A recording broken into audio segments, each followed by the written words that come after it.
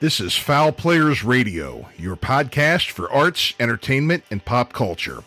Welcome. My name is Michael Spedden, your host. Every episode features fun, fascinating stories about people in the performing arts, actors, authors, dancers, writers, musicians, athletes, you name it. Folks who are center stage, backstage, on camera, or behind the scenes. Sit back and listen.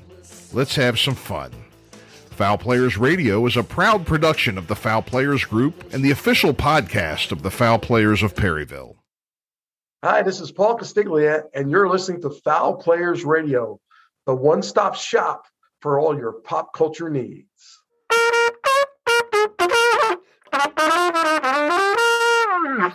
Hello, my name is Gunhild Carling, and you are listening to Foul Players Radio, and I am interviewed here, so tune in.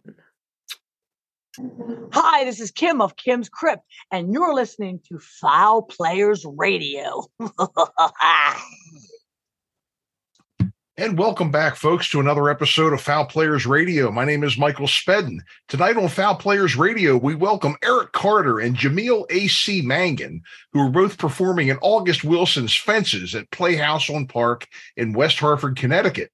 The show will run from November 2nd until November 20th, 2022. And for tickets and more information, please see www.playhouseonpark.org. My sidekick, Alfred Guy, joined us, and we discussed previous projects Eric and Jamil had been part of in the past. Eric has been most recently seen on Law & Order Organized Crime, as well as on FBI Most Wanted and Bull. And Jamil has been in Blue Bloods. He's a fellow Gothamite, appearing in Season 4, Episode 3, and has appeared in one of my all-time favorite horror movies, Head Trauma. If you're watching this, you're likely watching this on YouTube, and you can see that I have the greatest face in the world for radio. Here's some exciting news. Over the next few months, we will be relaunching some of our classic episodes and placing them on our new YouTube channel. Remember, Foul Players Radio can be heard on our main website, www.foulplayersradio.com, or any platform where podcasts can be found, such as Apple, Stitcher, Spotify, iHeartRadio, Amazon Music, and many more. And don't forget our new YouTube channel, youtube.com, look up Foul Players Radio.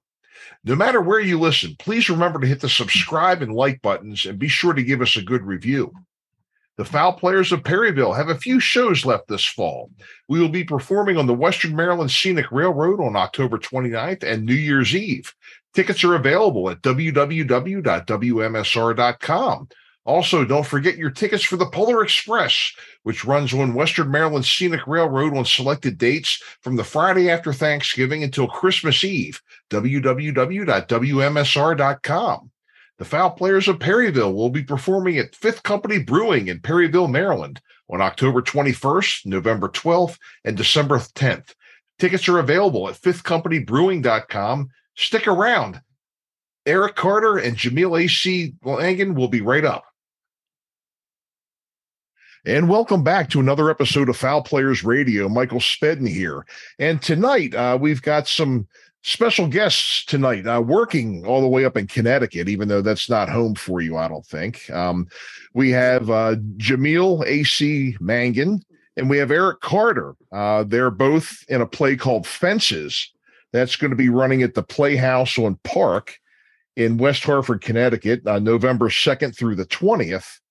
We've also brought back my one of my right hands, one of my the official horror movie correspondent of Foul Players Radio, Alfred Guy. So welcome everybody. Thanks for being here tonight.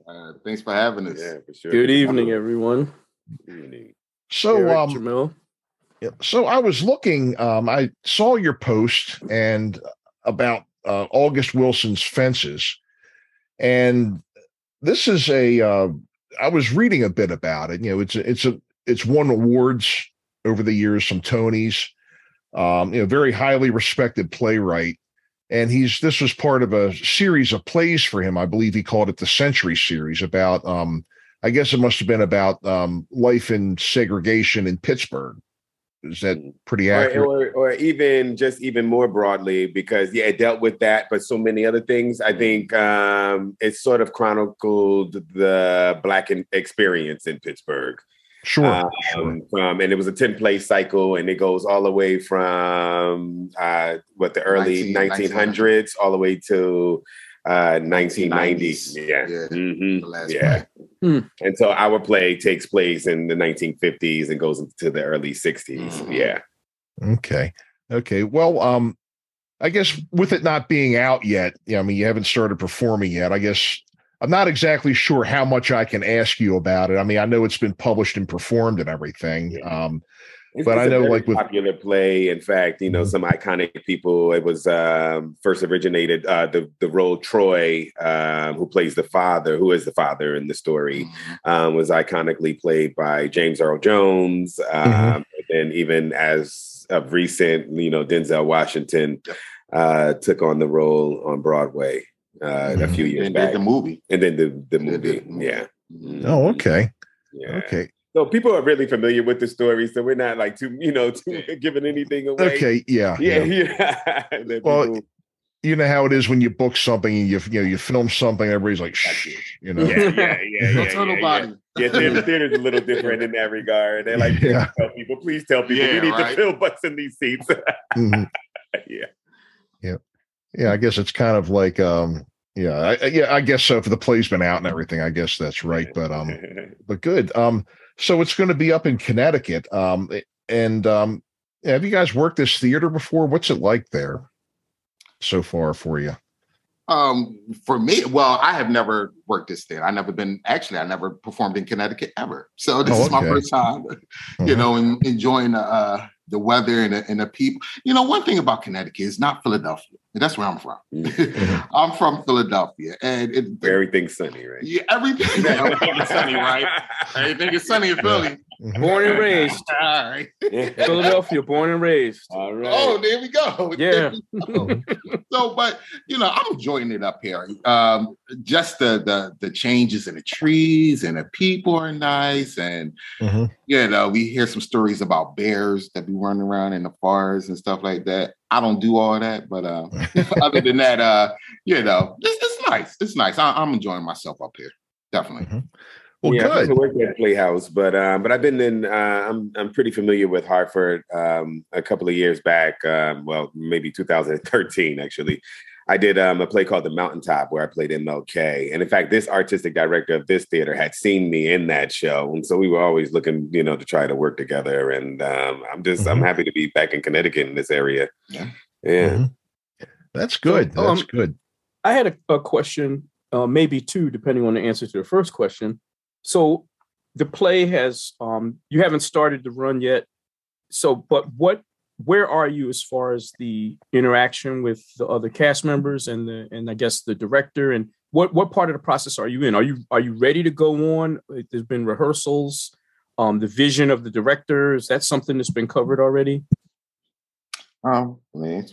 Yeah. And then you can bounce off it. So we're in rehearsals. We're about a week in rehearsals. We've met everybody about a week ago. The director has certainly given us his, part of his vision. And I think things, he's still formulating it. And then he has blocked the whole play, in a relatively short time. And so now I think, now that we have the blocking, I think the vision will be even more clear, our intentions. And so then now we can start to get into the meat of it. Now that the structure is somewhat there. Exactly. Exactly. Yeah. I mean, that's basically what it is. We know where we're going on the stage. Okay. That's important. We know where to go, so we've been for a week. So tomorrow we actually going to start stumbling through the entire play. Okay. That tells you how fast, within a week we done blocked it, know where we're going. We don't know our lines, but we know where we're going. So we're going to start stumbling through it, and just that's the process. We keep doing it until the speed picks up, and then we're about to open up and for audience. Yeah. And so we have previews starting in about 2 weeks. Yeah. Oh, okay. That's that's really quick. Yeah, that is. That is, 2 weeks to get it all together and everything. I mean, but then again, I mean, you have plenty of time to rehearse and everything. You know, you got And all most professionals, working all day. You know? like most professional plays, I mean, 3 weeks. You blocking it and you rehearsing it for 2 weeks. That third week is usually like the tech rehearsal to get the lights and stuff ready, and then that fourth week, it's time to go. So, yeah, you know. Well, great. I'm excited Very for cool. you. I'm excited for you guys. You know, this really sounds like a great thing. It sounds like a play that you're both, you know, you're really enjoying, you know, being in this, and you know, sounds like, you know, you like the story and everything. So, yeah, no, awesome, just awesome. August Wilson, one of the greatest playwrights, know, 20th century, one of the greatest. So, I was reading about him, and I mean, there's plenty of. I mean, he's so many awards. I think he's in the Theater Hall of Fame. You know, he's got Tony after Tony, and that's really great. I mean, it's just, you know, one of the greats to really get a chance to get out and perform. You know. Excellent. Definitely. Excellent. Well, great. So that's going to be at Playhouse on Park, playhouseonpark.org. And I'm going to allow you guys to give your plugs at the end of the show as well. You know, and by the way, too, I mean, I'm going to get killed if I don't plug this. You know, Eric and I are both represented by CPM Talent Management out of Voorhees, New Jersey. We have George Ambrussese is our wonderful manager. Yes. And it does a great job. I'm very happy to be working with her, as you know. Yeah, I mean, I'm up here right now because of her. So, you know, that's how we do it. Absolutely. So I wanted to ask you both a little bit. You know, Eric, you know, I saw you, or my wife and I, you know, Thursday night's our TV night because we love, you know, Law and Order SVU, Law and Order Organized Crime. And here I am, I'm sitting there watching, and I was like, holy cow, look at that. Well, who did I see, Eric? Well, what was it? See, Chris Maloney? That's his name? Chris Maloney. Well, I mean, first of all, let me tell you this. I don't get starstruck. Yeah. I don't get starstruck. But I was starstruck that day. I mean, that experience was, you know, because like you said, I watch Law and Order. I used to watch Law and Order, Criminal Minds, all those shows, all of them. And, you know, you going back to know these characters, Stabler, and, you know, all these different characters. And then 20 years later, because it's been on air for 20 years, right? Oh, yeah. So 20 years later, you get to work with these people. And it's like, I mean, I can't even explain it. I can't explain it. It is a dream come true. You just, I can't explain it. I'm speechless. It was just a great experience. It was he's a great guy. He's a great guy. That's what I've heard. My wife was fortunate enough, you know, my wife was able to book SVU, had a good part on SVU a number of years ago. And I'm convinced that she's the greatest jury foreman that they've ever had on that show. There you go. And another one that we got through CPM, but those shows are just incredible. I mean, and they've become such a part of American culture. You know, since that whole franchise. I mean, I believe the original Law and Order, I think, goes back well over 30 years. I'm thinking, right? Unbelievable. Like, I mean, as long as I can remember, it's been on TV. Yeah. Yeah. Like, honestly, as long as I can remember. Yeah. I see that you were. I was looking on your IMDb page, and I see that you were on Bull. Oh yeah, I shot an episode of Bull. Was it last? It probably was last year now, because Bull is no longer on. I think last year was his last season. Yeah. So I mean, once again, that was a great experience. I played jury number 3, I think, something like that, and I work with what's his name? Chris Jackson. He played George Washington in Hamilton. So he was the lawyer. So my scene was with him. And I mean, once again, another great experience. Working on set. I was up there because I was in the juries. I was up there for about 4 or 5 days, you know, because I was there every single day. Sure. Yeah. So that right there is once again, another great experience. Wonderful, wonderful.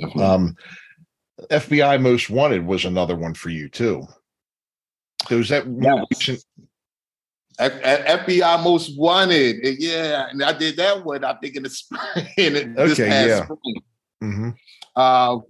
Once again, another one. You know, and that one is I remember that week too, because I had like 7 auditions that week. And it was one of those weeks where, you know, you get 8 pages of dialogue to memorize by Friday, and then this audition come in on Tuesday, and you got to turn that one by Wednesday. Yeah, so one of those things where they was just popping in, and I remember that because that was one of the ones I really wanted. So I really thought it out, and you know, by the universe, grace of God, you know, I booked, and once again, that's through CPM Talent again. You know, exactly. She submits me, and you know, it's up to me to go up there and nail it. But she submits me, give me the opportunity. Exactly. That's you know, just give me the opportunity. Now we see what happens after that. Right. That's all you can do. You do your best to get that in on time, and you know, it's nothing easy about it. You know, there's nothing easy about it. You know, we know that there's people that don't do this, you know, that they think, hey, you can just go waltzing over to the studio of Law and Order SVU and say, hey, put me on, you know, and right. or, you know, that easy. Yeah, or that, you know, another thing that you hear is, you know, you're on one episode, all of a sudden you're a millionaire or something. You know? Or why don't you call Scorsese? Tyler Perry's in Atlanta. Why you just don't go down to Atlanta and go see Tyler Perry? Yeah, let me pull him out my phone. You know what I mean? They're in the yellow pages. You know what I'm saying? Exactly. Exactly. They're like, yeah, I'll call Scorsese. You'll say, "Oh yeah, you're the guy from Gotham, right?" Yeah, right. I was hoping you'd call me one of these days. You know, where you been? Yeah. Isn't that the truth? You know. Yep. So I was just, you know, I love looking through, you know, IMDb pages. I was watching your reels and everything, and all good stuff on there. If you all don't mind, in the show notes, I'll put links to your IMDb pages as well. For people to see those. And we'll definitely link to the Playhouse and everything too. I wanted to ask a little bit, you know, another show that I really like was Blue Bloods. And Jamil, I saw that you were on that, playing a lawyer in your reel. Yeah. A lawyer. Yeah, man. That's what's up. I was very bad because my client lied to me, man. I was fighting for her real hard, and then like, I mean, the evidence was there, man. I mean, the blood was all over her sweater. It was like, it was like nothing to do. What you want me to do? Yeah. Yo, but you know what? I mean, that was very interesting because, you know, and even as an actor, you know, you think of yourself and what your type is, right? And so, you know, and I think oftentimes we need to leave it up to other people, you know, like I think Bob Krakauer, who was one of the film coaches or whatever, sometimes I think in his class or other people's classes, they would have the other students write adjectives about what they saw from you, you know? So it was, I say all of that to say that it was very interesting because I did not see me as sort of a white collar lawyer, you know, but I liked it, and when I did the audition, I took on the challenge, you know, and I mean, I've, you know, gone out for doctors and what have you, but yeah, it was exciting. It was relatively quick. It was the end of the day, you know, right. For them, you know, for the main people on set. But yeah, great. Yeah, shout out to Studios. They have a beautiful studio. Yes, Alfred. Yeah. Oh, I was gonna say, I need to shortly run to another appointment, and by run I mean it's not virtual. I actually have to go there. But okay. I did want to ask these two gentlemen a couple of quick questions, because I always find it interesting when you meet people and you know that they're involved in entertainment. And I guess the first one is for both of you.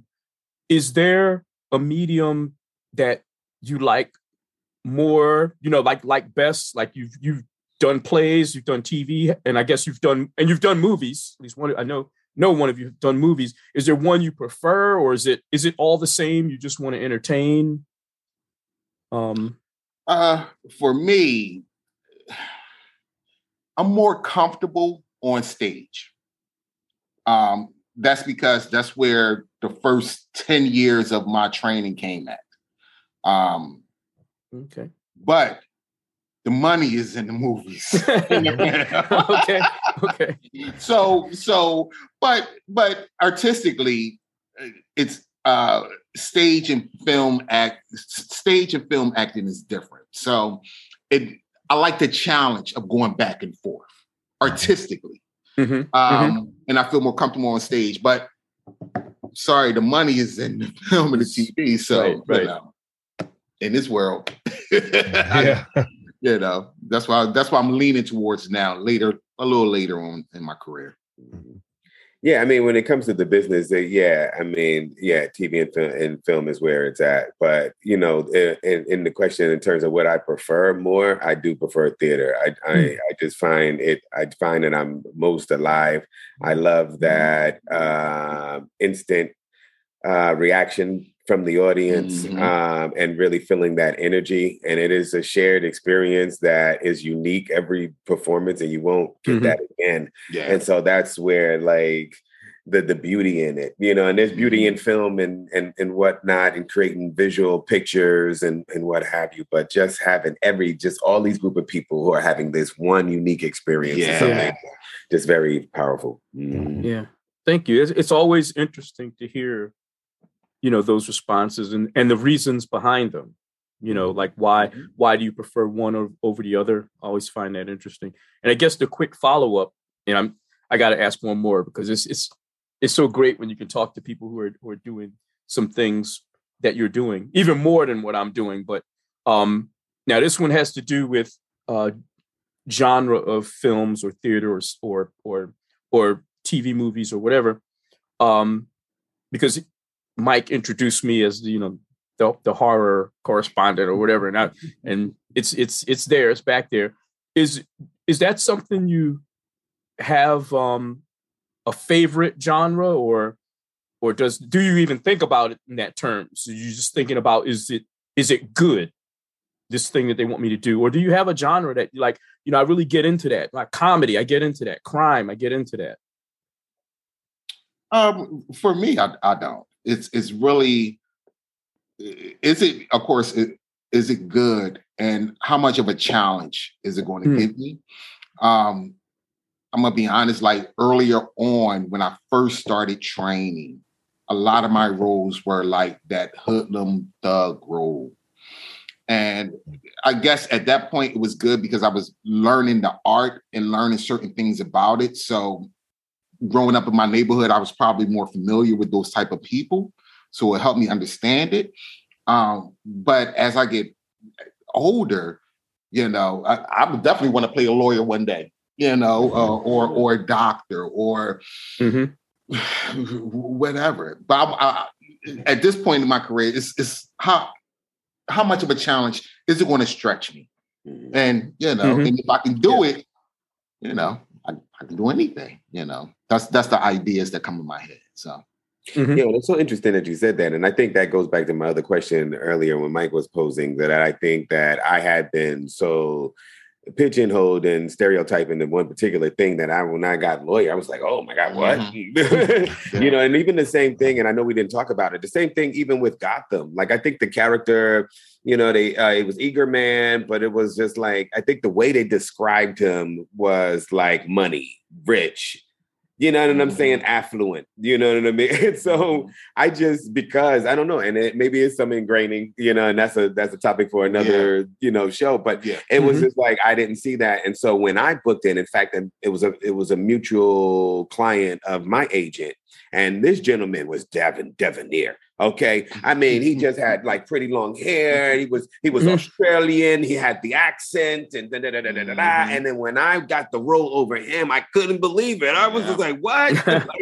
Yeah. So, and I think those kind of things really boost up. And so it's just really seeing what other people think about you. Then, you know what I'm saying? Than the programming that we do, on our own selves. Exactly. Awesome. Well, I first I want to, thank both of you for, sharing those things with me. And Mike, thank you for inviting me. And I'm sorry I have to cut it short, but sure. I knew that, but I wanted to get in here, for a little bit because it's always interesting. And again, thanks, Mike. And, absolutely, Alfred. And good best of luck with the play. Break a leg, have a good show, and it was great seeing you and talking to you. It was. And I'm gonna go ahead and sign out now. Take care, everyone. Yes, all right, my man. As well. Thank you. Have a good night. Yep. You too. Thanks again, Alfred. Appreciate it. You're welcome, Mike. Good night. So that was Alfred. Alfred's going to, has another engagement this evening, but it's always great to have Alfred join us tonight because he always brings, some great questions to the table. And he's such an expert. He's such a movie buff and everything. And I'm proud to say that I was able to stump him with you, with head trauma. If I may, I'd like to ask a little bit more about your Gotham experience. So it was season 4, episode 3 is what I saw. And tell us a little bit about your episode. Who were the main Gotham characters? Did you have any of the main cast that you were interacting with? Harlequin Kent. Quinn. Yeah. And at this moment, she was teaming up with Catgirl. Sure. And Harlequin was starting to get into guns and selling like these major guns. And so I was a big gun dealer that was coming in to buy like cases. And so in the beginning of the episode, she's showing me the power of this gun. And then so she shoots a guy in front of me. And I'm like, oh, yeah, I want 2 dozen. This kind of a thing, man. And I mean, it was such a fantastic. And so the funny thing about that episode was, right, I think when the gentleman hired me, the director, he thought I had an African accent. So when I got to the set, he was like, I thought you had an African accent. You did an African accent. And then that was great. That was yeah. And I was like, oh, I didn't realize I did it. And I didn't do an African accent. So I was like, oh, I didn't. Oh, right. I did. Yeah. Okay. He was like, well, can you do one now? I was like, yeah. So he wanted an African accent. I think the gentleman was British South African. So, it was just something that was akin that he wanted. To add, I guess, more flavor to that particular episode, but he put you on the spot. Yeah, and I can't think of the actress' names offhand that played Harlequin, but she was quite lovely. I think, she was British, and I got to speak with her quite a bit. The woman playing Catgirl was really into her lines because she had a bigger scene coming after. But Harlequin really spoke to me, and she told me that she had just come back, from their break. Learning filmmaking, and I thought that was extraordinary because then she was really interested in how the camera was looking, what angle, what I mean, the camera was coming from, so that she could do her job to assist that in the camera movement. And so she was familiarizing herself with the terminology, and I thought that was brilliant. That was brilliant. For somebody that's already been on a long running, for a couple of episodes, seasons, to then realize and take that, initiative. It's like every day you get better. You can always learn something to make you better. So, and I did Quantico, and who else did the same thing? Maybe he didn't take film classes, but he had been on major sets for so long. We were talking about him the other day. He did the other thing with Jay Fonz. Blair Underwood. Blair Underwood. Oh, sure. Right. I did Quantico with Blair Underwood, and he would like talk to the cameraman. Is this a wide? Is it da-da-da-da? Is this a tight? Because that affected his performance and what he was going to do for that particular moment. So, yeah. Right. I mean, it's just when you, that was my first trip to the dance was Gotham. Before I got signed by CPM, I was just basically a local band guy, and I had, shown that I could do some community theater. And, fortunately our manager saw something in me and I got signed, and I've been doing pretty well since then. But that was my first trip to the dance. I mean, I almost felt like, you ever see the movie Rudy? Yeah. That's almost what I felt like. Yeah. Well, man. I mean, Gotham is it's a great show to make to be your first dance, man. That's fantastic. It was. And I was just, I'm always fascinated. I mean, even when I was doing like local commercials, down in Baltimore, I was always fascinated in the things that, what's that? I said use the Viking on what's that? JG Wentworth. JG Wentworth, yes. JG Wentworth. I was the Viking on the bus. As a matter of fact, that was in Connecticut too. We filmed that in Stamford. Oh, really? Yeah. Then we listened to that song all day. Yeah. 10 hours on that bus listening to that song. And I'll tell you that story real quick if you want. First of all, Eric has met me before because actually we worked together on the Amazon commercial, not together, but we were in the same project. I'm 6'6".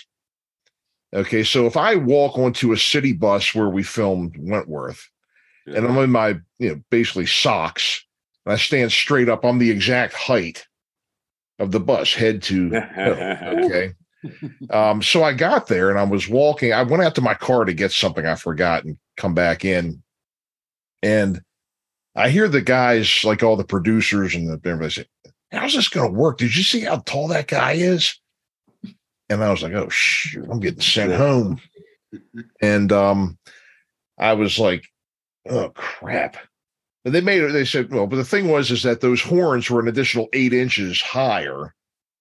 And then there was also lights and stuff up on the ceiling of the bus. So I pretty much, when they were doing everybody else, how everybody kind of comes in with, this part and that part.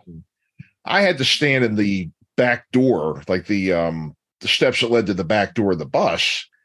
And then when I came in, I kind of had to like stay crouched down, step backwards and around this girl, and then come into the camera as smooth as I could while the bus is bouncing around and everything. Oh, no. And I got to tell you what, Suzanne Summers had nothing on that Buns of Steel workout that I got that day. That's right. I know that's right. I had to basically stay crouched back and around somebody. And good grief, man, I was sore. I tell you, I went home, got in the hot tub after that. That was quite a job. Let me ask you, how long did it take y'all to shoot the commercial? Was it a one-day shoot? One day. Yeah. Wow. It was a 1-day shoot, and I booked that when it was right after Gotham. Hey, folks, we hope you're enjoying this episode of Foul Players Radio. We'll be back right after these words.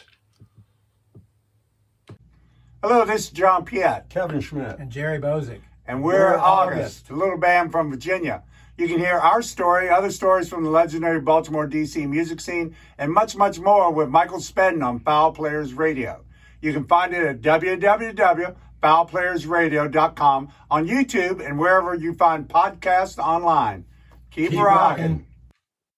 This is A.D. Adams, and you are tuned in to Foul Players Radio with your host, Michael Spedden.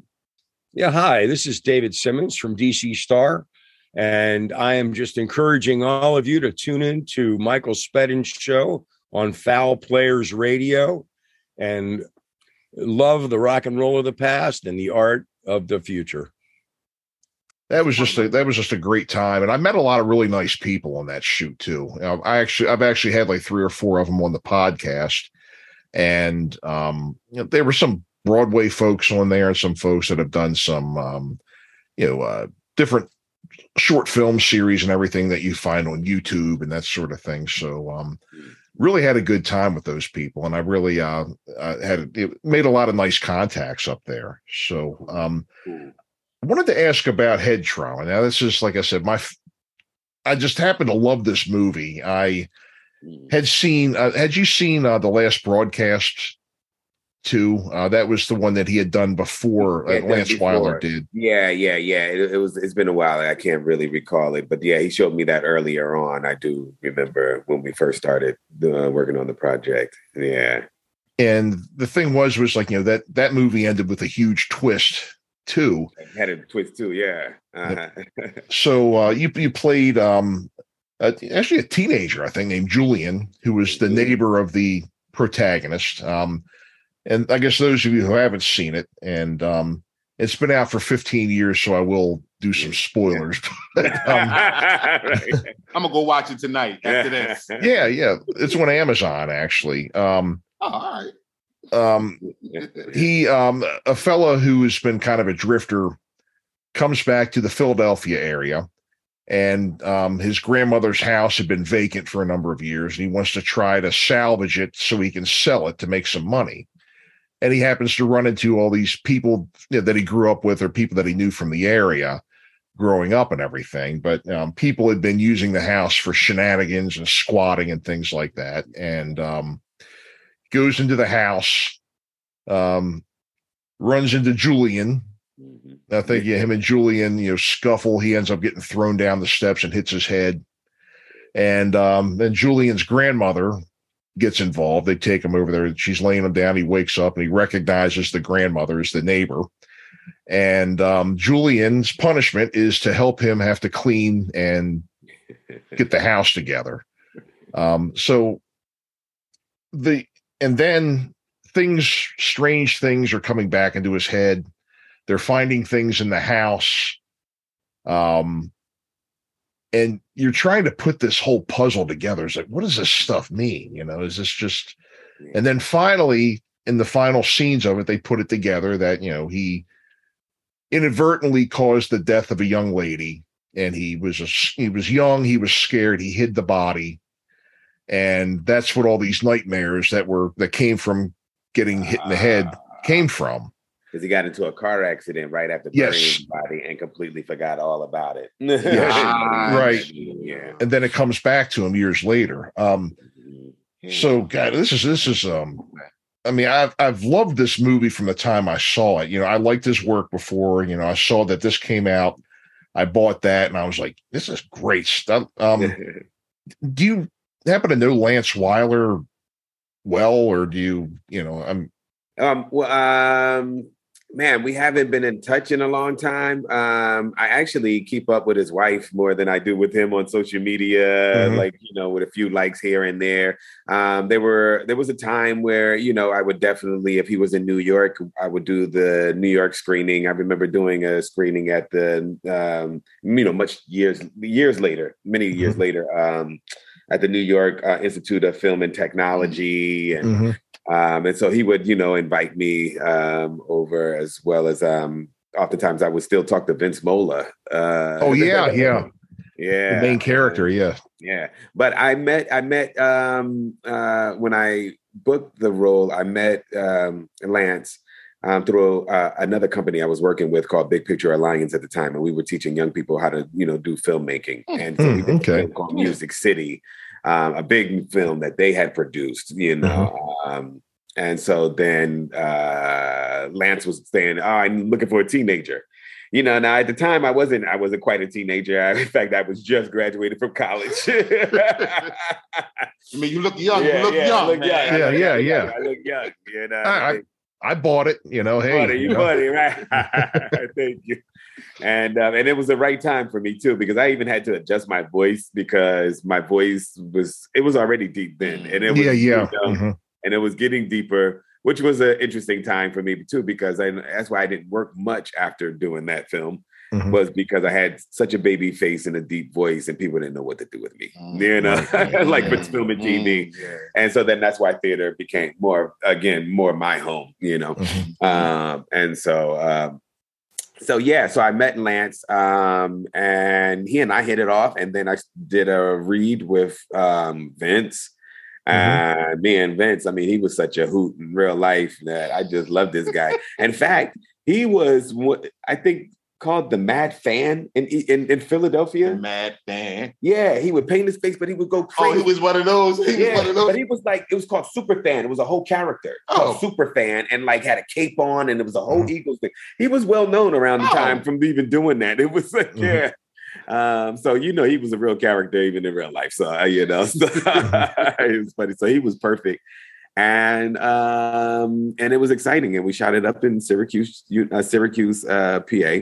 And in that house that was very dilapidated. And it was very authentic. It looked like people probably had squatted. In more ways than one. Right. And so they kept a lot of it, and then they had to really even mess it up even more to make it really look, decrepit. And then they really cleaned it out, man. And the things that they just did, with, because it wasn't $1 million plus budget, but the things that Lance did creatively was just really extraordinary. And they built a whole pool in the basement so that it looked like the basement flooded. I was going to ask about that. So we had on, pants. I'm sorry, I don't mean to jump the gun, Mike. No, please. That's fine. So we had on, like sort of boat pants, and so I'm having to come in, and he's faced in this water, and I'm pulling him up, and having to do so many takes of that because it was winter. Okay, so that water was freezing. And winter in Syracuse in the mountain hills. Oh my goodness. Yeah, man. We always had to have space heaters, like in certain lookers. It was. How long was y'all shooting for? Man, we shot for a whole week, if not a week and a half. Yeah. And then we rehearsed some in Philadelphia, and then headed over to Syracuse. Syracuse. Wow. Yeah. Wow. Where is Syracuse, Pennsylvania? I'd never heard of that before. No, I'm sorry. Where's Syracuse? Syracuse, New York. I'm so sorry. It was in Syracuse, New York. Okay. My apologies. Syracuse, New York. Yeah. My apologies. Yeah. Oh man, that's what you call winter. Right. Yeah. I got Philly and then PA and then Syracuse, PA, but Syracuse. Yeah. Right. Come on, man. I remember, I was almost interested in going to Syracuse University, and I was just like, I went there one day for a visit in the wintertime. In the winter? Trying to climb those hills of snow, man. Beautiful campus. I'm sure it's great education, but it's just like, nah. No. I've heard of, I know some people that were from there, and it's right on the Great Lakes, I believe. And you're like, that snow just blows in off the lake. Like, it's just, piles, it's crazy up there. So that's interesting. You did answer a lot of questions that I was going to ask about that, about the house and, how you did that basement scene with, you had to go down there. And I remember, I think I watched some of the, there were some outtakes, like an outtakes reel at the end of it, or like extras. And I think I remember hearing Vince Mola screaming after getting into that water because it was so damn cold. It was so cold. And and having to be down there. Oh, yeah, man. And because he had to be in it the longest. Yeah, and Vince was at the time, real thin, man. He was, I'm sure he was freezing. And sometimes he had to shoot some scenes with his shirt off. And I know. Yeah. Yeah, I know. And then what we do. He was in that, in that house and everything. And I'm sure filming in that, was the house you said it was in bad, was it actually abandoned? Was there electrical, did you have like electricity in there, or did you have to use generators, or how did you do that? I think they were able to get the electricity on. I think they worked some kind of deal with the city, because it was, the shell of the house was still, in shape. But, and I guess that's why we were, whatever, he was able, his folks were able to pull together, that's why we went to Syracuse, because we were able to use that. And it had the right feel, you know what I mean? And it was large enough, and it was great. That's cool. Yeah, and they were hanging out outside. You're sneaking cigarettes and right, yeah. And one of my favorite scenes too is that whole fight scene when I discover him. You know what I mean? Because it's not much lighting; it's our flashlights. You know what I mean? You don't even know what's going on. So that's what I mean, like that creative. You know what I mean? things that he had at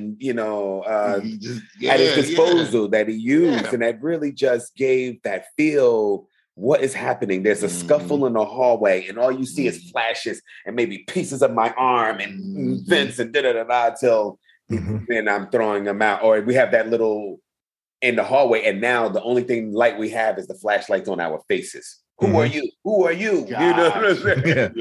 This is my house. No, this is my house. Then the one scene I like when he says, they used to call me Summer Boy or something like that, and you started laughing at him. And the woman that plays my grandmother, we are still like mainly social media friends, but I still call her my grandmother to this day.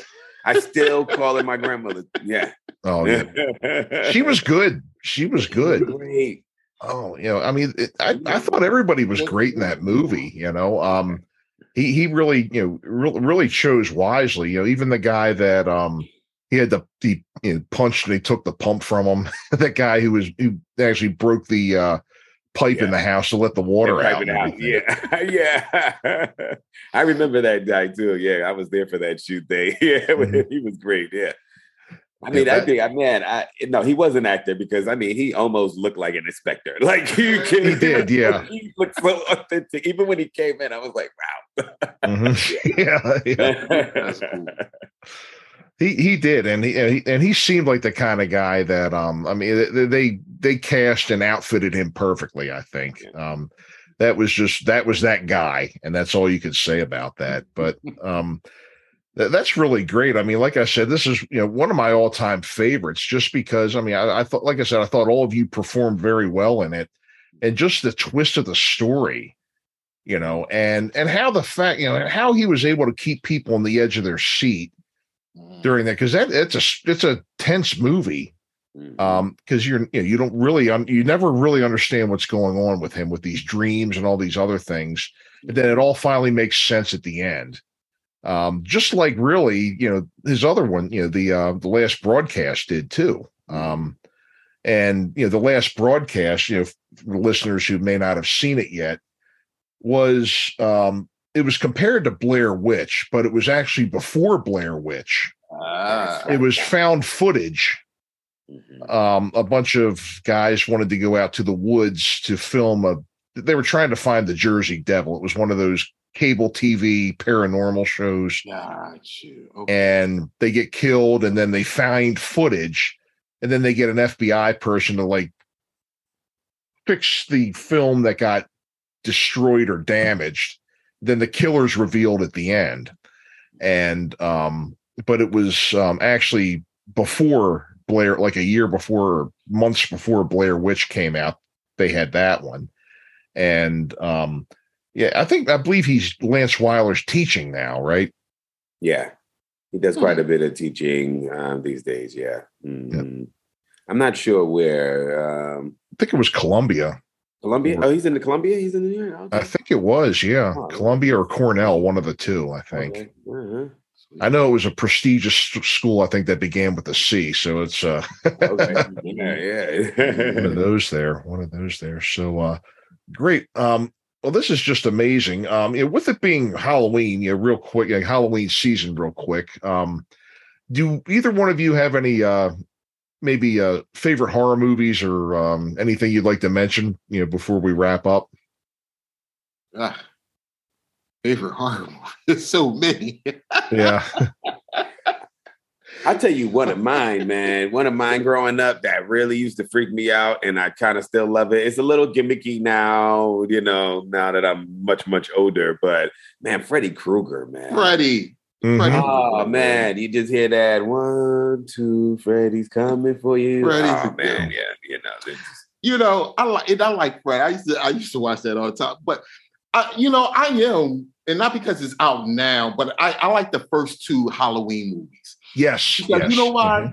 Because Halloween, I figure, can actually happen. Mm-hmm. Somebody can actually break out of a mental institution and go around and do things that can actually happen. That's what it is. So maybe Halloween for me. That's probably what it is. That's great. In response, the Freddy Krueger. I saw that in the theater, the very first one. I saw it in the theater, and it was a wild night. Wild night in the theater, because it was the things that they did in that movie had never been done before. But the thing was the scary parts of those movies were the things that we all have in our nightmares. Yeah. They're trying to run up the steps and your feet get stuck in that mushy, whatever that was. And then, you see somebody, then, his arm got real long with the claw on the end of it. And all those other things that happen in our nightmares, I mean, they really did a good job with that, I think. Yeah. And they played on our fears that we have in there. Now, yeah. That was Wes Craven, right? Wes Craven did that, Freddie? Yeah. Yep. Mm-hmm. Yeah, I was afraid to go to sleep, man. I was just like, for a decade, man. I think Hearing that song. It did a number. That song. Yeah, it did a number on me. It did a number. And then, I mean, I'm not so sure about Friday the 13th, part 72, but I think the first one was, or Freddy versus Jason, and then Freddy, and Freddy, they ran into Jason in space, right? Futuristic Jason. Like, all right. The Halloweens, the first two Halloweens, I thought were very. Again, I like those as well. They were, I think, very well done. Story was told well. And the thing was, they kind of made him somewhat immortal, but they didn't get ridiculous with it. Of course, they shoot him. He sits up at the end, and then comes back for part 2. Yeah. But it didn't get to the point where it was, like he wasn't like a Gotham character who died 40 times and then came back. I mean, because that was a part of right. If you were a mainstream Gotham character, I think you died at least 4 times, yeah. What about the Fly? Yeah, the Fly could be considered a horror, ain't no? Yeah. The Fly, man. I love the Fly, man. When he transformed the next, I haven't seen that in so long.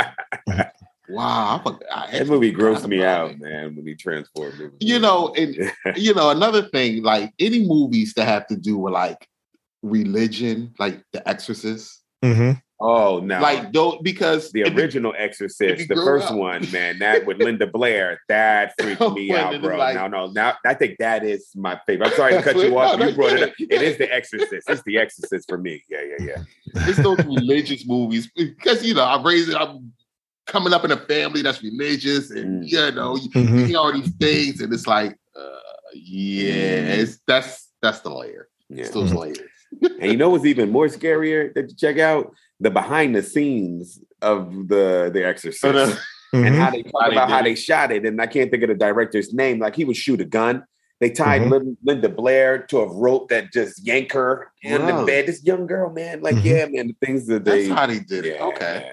Yeah, I mean things that you can't do today. Yeah, man. You can't. The child labor laws and to protect that, man. It's crazy.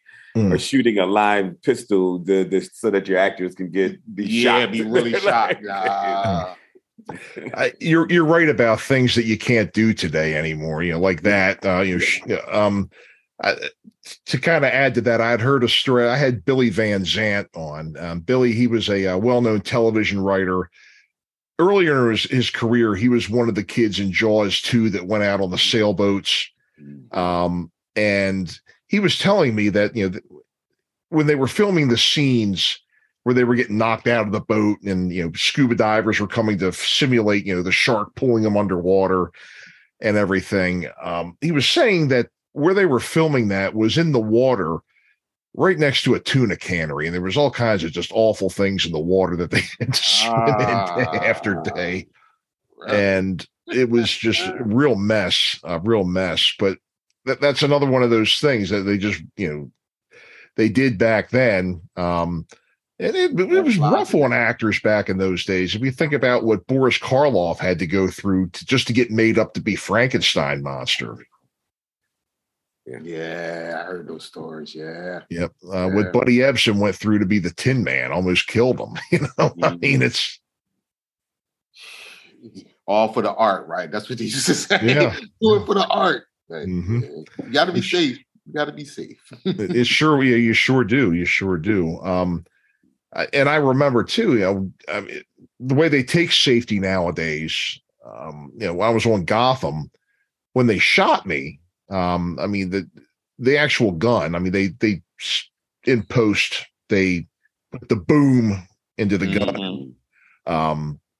But I mean, I just fell forward and I had like, one of those thick gymnastics mats, like the kind where you go off the parallel bars and you land on that in school. A thick mat like that. I had knee pads on, elbow pads. I actually had earplugs in, and then they squibbed me in the back. And I went through a class on that and everything. And they really went through everything. Oh, they put you through a class? Yeah. Well, not really a class, but it was a talking. A quick training. You went through it.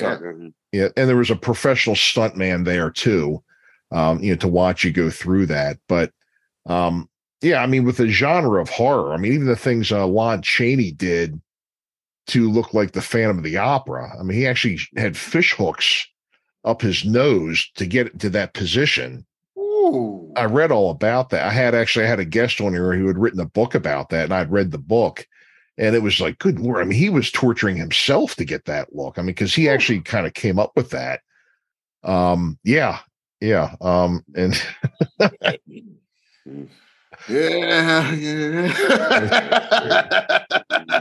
don't know about that. Ego, though. Yeah. If one of my actors, a guy I had in the troupe last year doing Polar Express, his parents made him an ET costume when he was a kid. His parents he was one of my neighbors growing up, made the greatest Halloween costumes. They both went to Maryland Institute of Art. They knew their stuff. Made him this ET costume where the heart lit up. He had a battery pack in there to make the heart light up. And the battery pack shorted and was shocking him the whole time he was out trick-or-treating. And the thing was made out of pleather, the fake leather. And he was sweating like a pig. And it's like, he's like, Mom. And she's like, suck it up. There's a contest tonight. You're going to win. I put my sweat and tears into this costume. Absolutely. You're going to wear it. Yeah.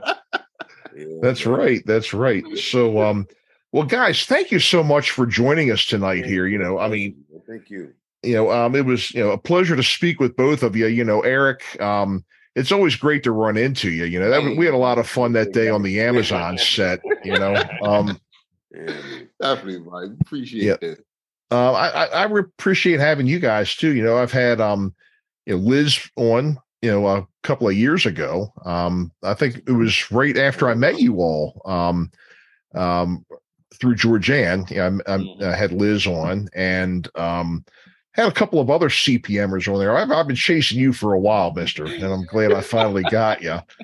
But it's great. This is we do this for a number of reasons. First of all, we like to give young people, and one of the reasons is to give young people a chance to hear guys that are working like you got, talk about their experience, what things are really like in this business. To preserve history. A lot of, I started out as playing music. There are a lot of bands, from the area I grew up in that, you may not have known them outside of here, but around here for years, they were like the Rolling Stones. I'm trying to preserve that history. If you remember old independent television stations for wherever you grew up, there was always the ones that were not NBC or CBS, or like the ones that ended up getting picked up by Fox much later. The programming that was original. A lot of these stations were like Weird Al Yankovic on UHF, trying to kind of preserve that history too. I've had radio personalities and having you guys on, I mean, it's, Jamil, it was nice to get to meet you finally, after being in a movie that I've really enjoyed for many years. Eric, it's always a pleasure to, hang out, get a chance to each other. Yeah, running into each other. Georgianne house again. He played the guitar for us the last time we went over to my manager house. Oh, wow. Yeah, they put up with me. Yeah, they. I didn't bring my tuner with me, and the thing was pretty out of whack, and it was a little chilly. Still sound good. I don't want to hear that, Mike. You still sound good, man. Well, thank you. They have to listen to my silliness and my lyrics and everything. But so let's go ahead and. We'll plug Fences one more time. If you could just tell us about that one more time, when it is and where and everything. Sure. Fences is playing at Playhouse on Park in West Hartford, Connecticut. We run from November 1st all the way to November 20th. Show dates run from Tuesday to Sunday. We have 2 on Saturday and matinee on Sunday, and as well as 1 on Tuesday. So you can go on playhouseonpark.com. And if you're in the Hartford or even Massachusetts area, because Massachusetts is nothing but a hop and a skip. Check out Fences by August Wilson. Directed by Kenneth Green. Yes. Yes. Wonderful. Wonderful. And is there anything else you wanted to bring up? Anything else coming up for you that you'd like to plug or right now I'm on the board of the Playwrights Devil New Play Foundry, Seven Devils Play Foundry, New Play Foundry. And we're on our fundraising campaign. It's a wonderful organization that helps to foster new playwrights, and it caters to the playwrights. And we bring them out for a sort of playwright incubator, if you will, in McCall, Idaho, in the mountains, the Seven Devil Peaks. There's the reason for the name. And they get to write, and they have actors that come, and we invite actors to just come there. They get new pages, sometimes 30 minutes before even performing the piece. And so it's a great organization. So if people would like to donate, they can come over to Seven Devils New Play Foundry. Yeah, check us out. Well, great, wonderful. It's always good. Mentoring is so important in this. It really is, and that's great to hear that you're doing that. So, Jamil, Eric, it's been a pleasure tonight, guys. I really enjoyed our conversation, and Alfred had a great time too. He just texted me as he was leaving to go do his other thing here. So, folks, we had Jamil AC Mangan and Eric Carter here on Foul Players Radio. Make sure you check him out in August Wilson's Fences at the Playhouse on Park, West Hartford, Connecticut, playhouseonpark.org for tickets. And we will see you next time. Thanks for listening. Thank you. Have a great night. Hi, everybody. Dwight Weems from Gaz the Fun Band, and you're watching and listening to Foul Players Radio. Hi, this is Bud Becker, and you're listening to Foul Players Radio. Well, folks, thank you for tuning in tonight and listening to our episode with Eric Carter and Jamil AC Mangan, and also Alfred Guy, my official horror movie correspondent of Foul Players Radio, who joined in. And we had a great time talking tonight. Make sure, if you happen to be in the West Hartford, Connecticut area or anywhere nearby, that you go see Eric and Jamil in August Wilson's Fences at Playhouse on Park, West Hartford, Connecticut. Again, tickets for that show are available at www.playhouseonpark.org. It was also a great time getting to talk about their past television shows, their past movies they've been in, and also really getting a chance to ask some questions about my favorite horror movie of all time, Head Trauma. So, folks, that'll do it for tonight, and we will see you next time, www.foulplayersradio.com. And remember to watch us on YouTube, www.youtube.com, Foul Players Radio. Also, don't forget, www.foulplayersofperryville.com for murder mystery shows coming up with the Foul Players of Perryville. We will see you soon.